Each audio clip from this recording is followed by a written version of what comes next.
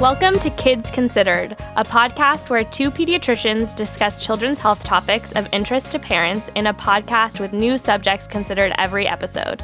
I'm Dr. Lena Rostein. And I'm Dr. Dean Blumberg. And we're both pediatricians at UC Davis Children's Hospital in Sacramento, California.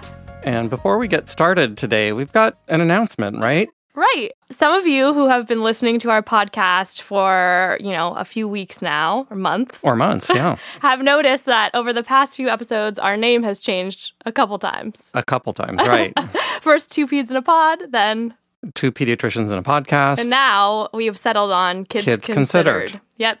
And that's because although Dr. Dean and I are pediatricians, we are not in the legal field. Not at all. Not close. And so our first iteration of the name, Two Peds in a Pod, was already trademarked by another awesome group of pediatricians that we didn't know about. Mm-hmm. And so to support their work and to not kind of infringe on their work that they've been doing. And their trademark. Their trademark. Yep. We have settled on Kids Considered, where we're hoping to stay. Right, and we like it. We like our new name, Kids Considered. It's got alliteration. It does have alliteration, and we're considering all pediatric topics. So you'll see that our social media sites have changed, but our content is still the same. Right. So let's hear about today's topic. Perfect. Hi, my name is Camille, and I'm currently a senior in high school. All throughout my schooling, I have always been known to be really jumpy, especially in class, and focusing is much harder for me than others. I have looked up symptoms of ADHD, and it seems like I may have some form of it. I have looked further as to even medications online, but the side effects are questionable, and I'm wondering if they are worth it for my symptoms. Thank you so much. Boy, I think Camille brings up several good points about ADHD. And I love that we got a question from a teenager. Right. Instead of a parent. A kid, right. It's awesome. Yeah, and the issue about do I have ADHD or not, or are these normal symptoms, I think that's very important to address. Yeah, it's a great question. And the medication side effects can be significant, so I think we should talk about that too. Mm-hmm, definitely. So, but I have to start off by saying when I was a kid, really nobody had ADHD. ADHD, so attention deficit hyperactive disorder. Right. So some kids were just different and they were more active than other kids. Yeah. Surprisingly, I think this is one thing that we kind of have in common because when I was growing up, I didn't feel like many kids were diagnosed with this either. But that's because it wasn't actually a diagnosis then. So what do you mean? The first official pediatric guidance on ADHD came out in the year 2000.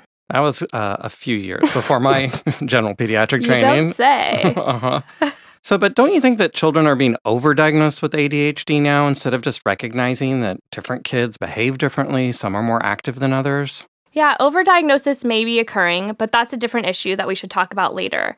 This is an important subject that many parents have concerns about. So what kind of concerns do you hear about? Well, the concerns that she talks about in the phone call. Mm-hmm. So making an accurate diagnosis. Mm-hmm. And also treatment. Mm-hmm. Of course. And some parents are worried that treatment for ADHD may have side effects. And that's understandable since we know that all medications may have side effects, and so we should be concerned about that. Right. But let's start with how frequently ADHD occurs. So it's not that common, right? Actually, it's the most common neurodevelopmental disorder in childhood. Wow, that's a pretty incredible statement. Yeah, it is. Mm-hmm. So what is ADHD? So it's hyperactive kids, right? Well, almost all children will have bursts of hyperactivity or moments when their behavior would be perceived as out of control. That's true, yeah. They may speed about in constant motion. Right, or make noise nonstop. Or refuse to wait their turn. Or crash into everything around them. And then there's children who drift off or daydream really frequently. Sometimes they're not able to really pay attention. Or finish anything that they start. And many children really act this way at times. But for some children, these kinds of behaviors occur more frequently. So more than just an occasional problem. Right. Children with ADHD have these kinds of behaviors, and they're so frequent and severe that they interfere with their ability to live a normal life. That is a powerful statement. I mean, now I'm really starting to understand how ADHD may really have an impact on children. Yeah, and not only the children, it has an impact on their families. Like how? Well, because of their behaviors, they often are getting into trouble and they can have issues kind of with their brothers and sisters. Mm-hmm. And they may not get along with other children at school or in other settings. What about learning?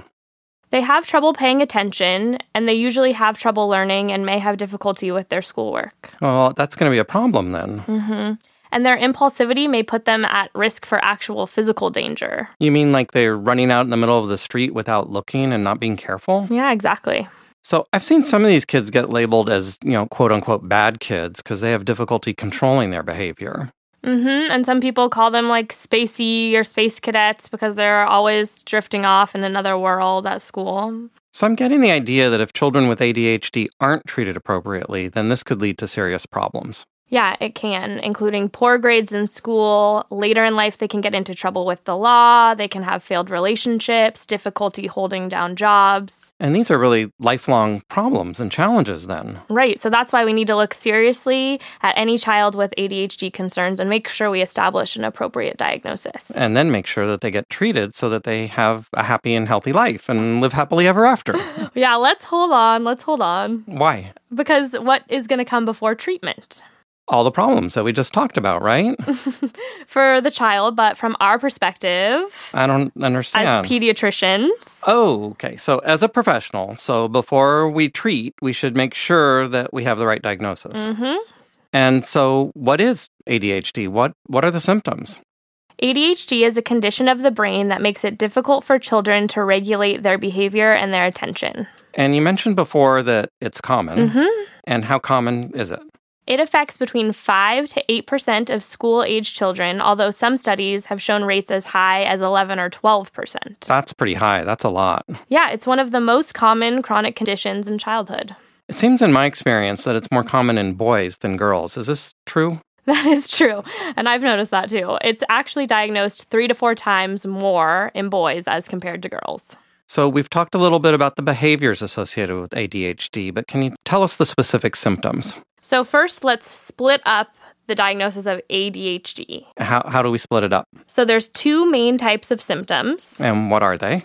So some children will have just the first part, so the attention deficit. So they're inattentive. They have a hard time paying attention. They're daydreamers. So they probably don't appear to listen. And they're easily distracted from schoolwork, or even if they're playing a game, they can be distracted. So I'm guessing that if there's detailed work, they're not very good at that. Right, and they frequently make careless mistakes. So they probably also don't follow instructions or directions very well. Yep, and that makes it really hard for them to complete tasks. So are they messy kids? They can be. They're disorganized. They often lose things, even really important things. And are they forgetful? They are. So that must be really challenging just to be that kid. Right. Because it's so challenging, they often avoid doing things that require ongoing or prolonged effort. So that's the AD, but what about the HD in ADHD? Yep, so this is the second type of symptom. So this is the hyperactivity disorder. It's also associated with impulsive symptoms. So you kind of can imagine what these kids look like. These are those kids that are like in constant motion, yeah, right? They like have a motor. They're just like, bzz, bzz, bzz, bzz, like, like every time you look, they're like in a different spot. So they're squirming. They can't stay seated. They're fidgeting all the time. And they just talk. I see these kids sometimes being overactive, like in the clinic waiting room, or sometimes just like when you're in the grocery store or something. Yeah. And they can't help themselves from running, jumping, climbing. I actually have a soft spot for these kids because they're like kind of adorable, but very challenging for their parents. Right. So they're not quiet, are they? No, they usually cannot play quietly. And this is associated with impulsivity, right? It is. So they act or speak without thinking. Yeah, somebody else I know sometimes acts like that too. So do I know them?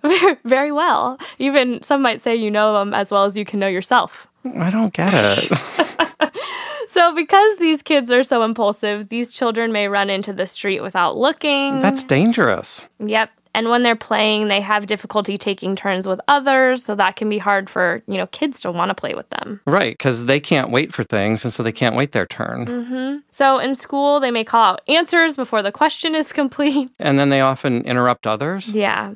So some of these behaviors seem normal for some children. Well, that's a good observation. And sometimes they are normal because kids are maturing. So how are children with ADHD different from normal kids? Yeah, it can be a sort of nuance. So it's just a developmentally inappropriate for the child's age. So it's not just kids being kids. Yeah, and let's talk more about when to suspect ADHD later. Okay, so do children usually have all the symptoms of ADHD? No, not all kids will have all of those symptoms that we've talked about. So they may have one or more of the symptoms. Yeah.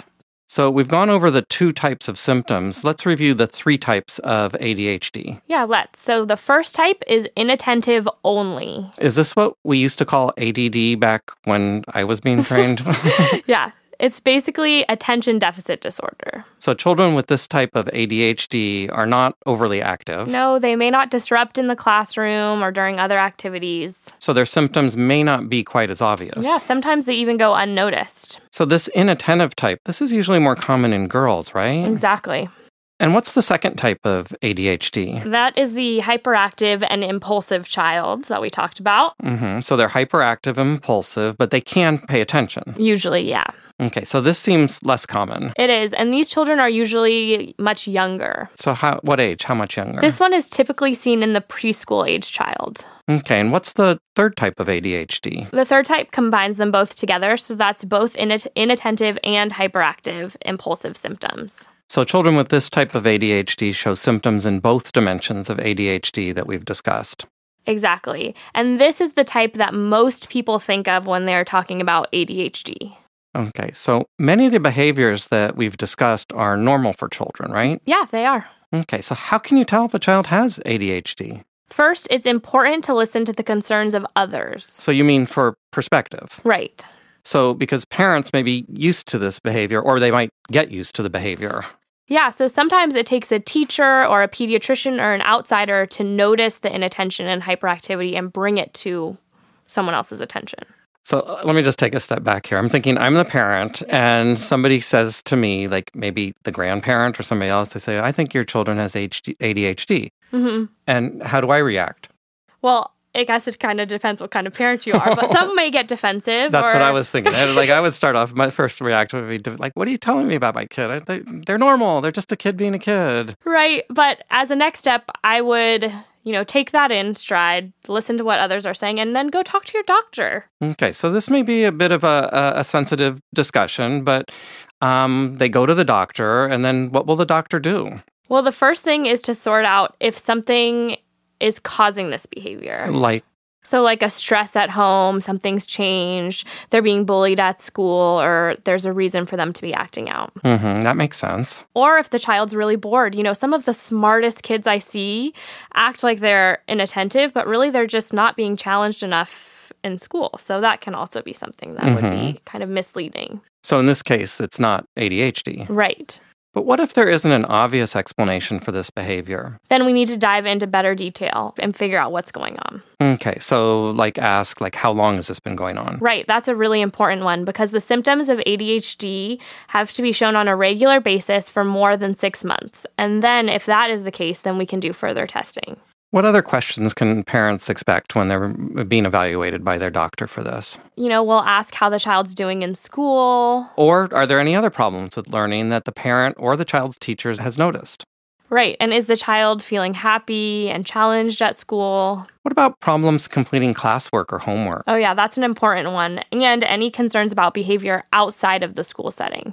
Or at home or when playing with friends? When they're out in the world. Like at karate, soccer practice, gymnastics, church. Boy Scouts, Girl Scouts, any of those types of activities. Okay, so you mentioned further testing. And so what kind of testing? Is this like a blood test or something? That's not a blood test. I know it's not a blood test, but I've heard of questionnaires. So is a questionnaire the next step? Yeah, usually a questionnaire is filled out by the parents, but we also give a copy for the teacher, usually, or some other type of care provider. The most common one I use in clinic is called the Vanderbilt. So that's one type of questionnaire that you may be given if you see your pediatrician.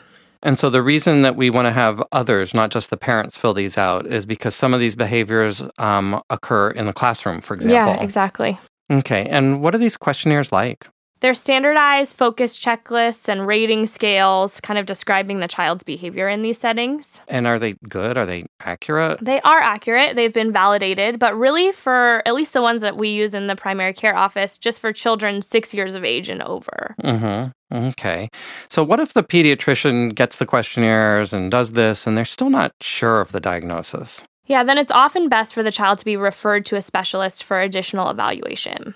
So what kind of specialist would they see? A behavior and development physician? Possibly. It depends on the child's age. So maybe a child development specialist for the younger kids, such as the preschool age. Right, that's what I was saying. So like 6, we're comfortable maybe above 6, but if we're really nervous that a kid has it that's younger than that, maybe we would refer to a specialist. You can also consider a child psychiatrist or psychologist, even a pediatric neurologist, especially for some older children. So it probably depends on that physician's practice style and what they specialize in. Okay, so we really want to make sure that kids get the right diagnosis. So we really want to make sure that they see the right specialist if there's any question, right? Yeah, because there are other childhood disorders that can be easily confused with ADHD. Like what?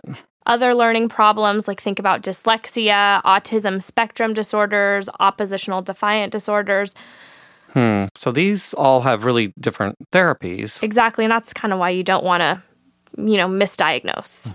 So what about you made the diagnosis and now we can move to treatment, right? Right. So what about the treatment for ADHD? So this will primarily depend on the age of the child. So what about the youngest kids, the preschool kids, like 4 to 5 years of age? So at this point, it's really developed around behavioral therapy as the first line of treatment. So tell us what behavioral therapy means. So parents are trained in specific techniques to improve their ability to modify and shape their child's behavior. And how does this typically work? So children can be effectively rewarded for desired behavior. So this is positive reinforcement? Right. So was that positive reinforcement? Maybe it was. Okay. What about reducing or eliminating some behaviors by planned ignoring? Yeah, planned ignoring is when parents ignore minor misbehaviors. Okay, so minor misbehaviors, but what if the misbehavior is more than minor? So sometimes there needs to be appropriate consequences when children do not meet, those goals. So appropriate consequences, that's like a code word for like punishment, right? Right. Okay, so I know we don't want to focus too much on discipline. Yep, we can do a whole episode later on discipline. But could you just give us some examples? Sure, like the removal of something that the child loves to do, their desired activities. So they like to watch TV, for example. And for some younger children, a short timeout for dangerous behavior is okay. Okay, so I just want to be really clear here. So specifically, we're saying no corporal punishment. Right. No spanking or hitting a child. Ever. Okay. Anything else? Yep, we've been focusing on the negative when it comes to behavior. Well, we did talk about positive reinforcement. Right. But there's one more behavioral technique that parents can use that I'd like to talk about. And what's that? That's selective attention. And that's? For parents to be mindful of all the times that their child is doing well. So that children become aware of the contrast between parents' responses to appropriate compared to inappropriate behavior. Right, and it really reinforces to the child what is appropriate. So can you give an example? Sure. So these children can be impatient, right? So they may be waiting in line with their parent at a grocery store, and that may trigger some really inappropriate behavior, like, pulling things out of the person's cart behind them, taking all the candy off of that little checkout, like flipping through the magazines. So if the child is doing a good job at the store. Right. Maybe they're just like standing there next to their parent and, being good. Then the parent should always label and praise and reinforce this behavior. And how do they label it? Like, Johnny, you are doing such a good job waiting in line right now. You're really doing a great job. So it's really important that we do a good job paying attention to and praising appropriate behaviors. Right, because then the child can learn what is expected of them. And that makes sense. But because it's hard for them to stay motivated if they're only being ignored or punished. Well, of course it does. So how often should selective attention be used? Yeah, in general, parents should actually do this about 10 times more often as they think they should. Really? So 10 times more? just do it all the time. Anytime you can find something great to say to your kid, do it. And this goes for kids with ADHD, without ADHD. This is just a good tactic to use as a parent. Yeah, it sounds like it, because then the contrast will really be clear to the child between what's appropriate and inappropriate behavior. Yeah. And so how do parents learn these behavioral techniques? Yeah, often there are parent education groups that are designed to specifically teach these tactics to parents. Do these groups, are they covered by like insurance? They can be, but they're not always. So that could be a concern to parents. Yeah, it can be. Is this kind of therapy widely available? Not in all areas. So how can parents assess these behavioral therapy programs? There are programs that are available in most locations, like Head Start. I've heard of that. Yep, Head Start's a common one that we use. Children and adults with attention deficit hyperactivity disorder, or CHADD, would also have more information. And we'll put these links on our website. Yep. Let's post them. And we talked a lot about how ADHD can affect children's ability to succeed in school. So it's great if the parents get involved with behavioral therapy, but what about the school environment? Yeah, behavioral therapy can also be coordinated with the school. So this should result in improved attention to instruction in the classroom. Yep, and improved compliance with classroom rules and less disruptive behavior. Then children should have increased school and homework productivity and get better grades, right? Yeah, and have a better ability to learn and get better test scores and grades, all of those things. So how does a parent go about getting these services at the school? Parents may need to request something called an IEP. That's an individualized education program, right? The eligibility criteria for these options may be different depending on your state and school district, but it's always something worth looking into. So parents need to work with your school. Yep, and your pediatrician can help out with this as well. Okay, so what if behavioral therapy is not available, or you try it and it doesn't work? So the next step would likely be medications. And what kind of medications are generally used? We generally use stimulant medications, but there are sometimes other types. And what kind of stimulants are used? One of the most common is methylphenidate. And that's also known as Ritalin or Concerta, right? Right. Those are their brand names and probably what most parents and kids know them by. Okay. And for elementary school children, 6 to 11 years of age? For this age, behavioral therapy plus medication has generally been shown to have the best results. So I noticed that you qualified this. You said it's generally. You didn't like say all things in medicine. Right. So there are some nuances to it. Which are? So medication alone may be just as effective as medication plus behavioral therapy for some ADHD symptoms. But the combined treatment produces the best outcomes in other areas. Like in academics, for example? Right, academics, but also improving the parent-child relationship and associated symptoms of depression, anxiety, things like that. That sounds pretty important. Yeah. Okay, so what about adolescents, 12 to 18-year-olds? Again, we're going to preferably use both behavioral therapy and medication, but there's another twist at this age. What? These kids are now getting old enough to participate in their own care. Right. So they need to be involved in their treatment decisions. So you need to get buy-in from them. They need to agree with the plan? Okay.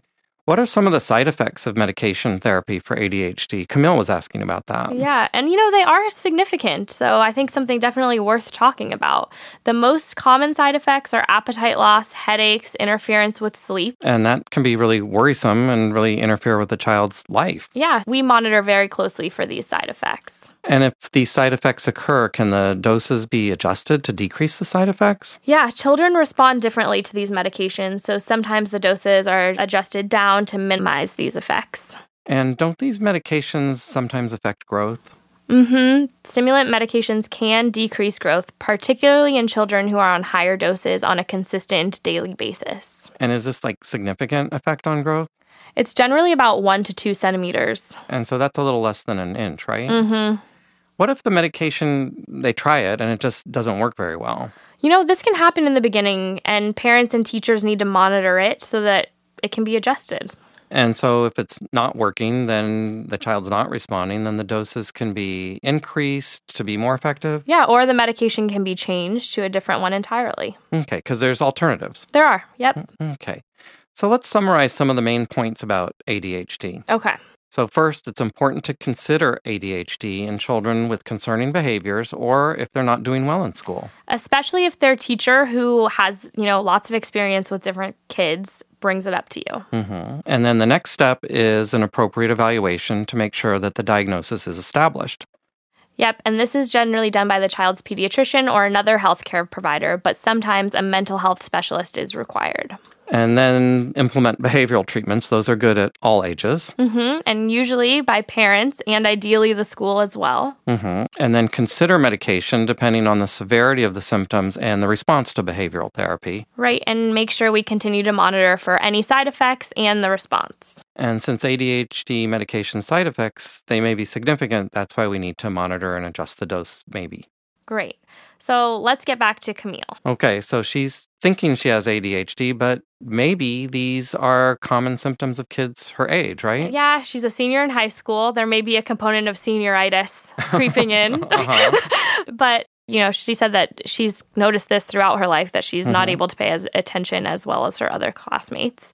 I would like to talk to her more about her grades in school, her ability to complete her homework, kind of feedback from her teachers and her parents. And she's gotten to be a senior, so one response I've heard people say is, well, she's gotten along this far without any treatment, so she probably doesn't need it. That's one approach, but I still think that it warrants, we see some adults that are missed and have never been diagnosed, but truly have it. So if she's concerned, she should bring it up to her parents, and they should really go in and be evaluated by her physician. Right, and we've seen this because we work in a medical school, so we've seen this in the academic environment where kids are high achievers. They do well in high school, they do well in college, they get into medical school, and then something happens and they don't do well on a test, and then they're diagnosed with ADHD, and then treatment makes all the difference in the world for them. Yeah, I was thinking about this, and it reminded me of a joke. All right, what is it? Let's hear it. Okay. ADHD joke. Actually, I'm sure there's a few of them, huh? How many kids with ADHD does it take to change a light bulb? How many? Let's play kickball. Because they're distracted from the light bulb. Okay, that's a good one. Do you like that one? Because we could do the other joke. No, that one's good. Okay, so we thank Dr. Megan Miller from the Mind Institute at UC Davis Children's Hospital for reviewing today's topic, although Dr. Lena and I take responsibility for any errors or misinformation. That wraps up today's episode of Kids Considered. You can find more information at our website, blog.ucdmc.edu/kids-considered. Follow us on Twitter, Instagram, and Facebook at Kids Considered. And you can also call us at 916-915-3388.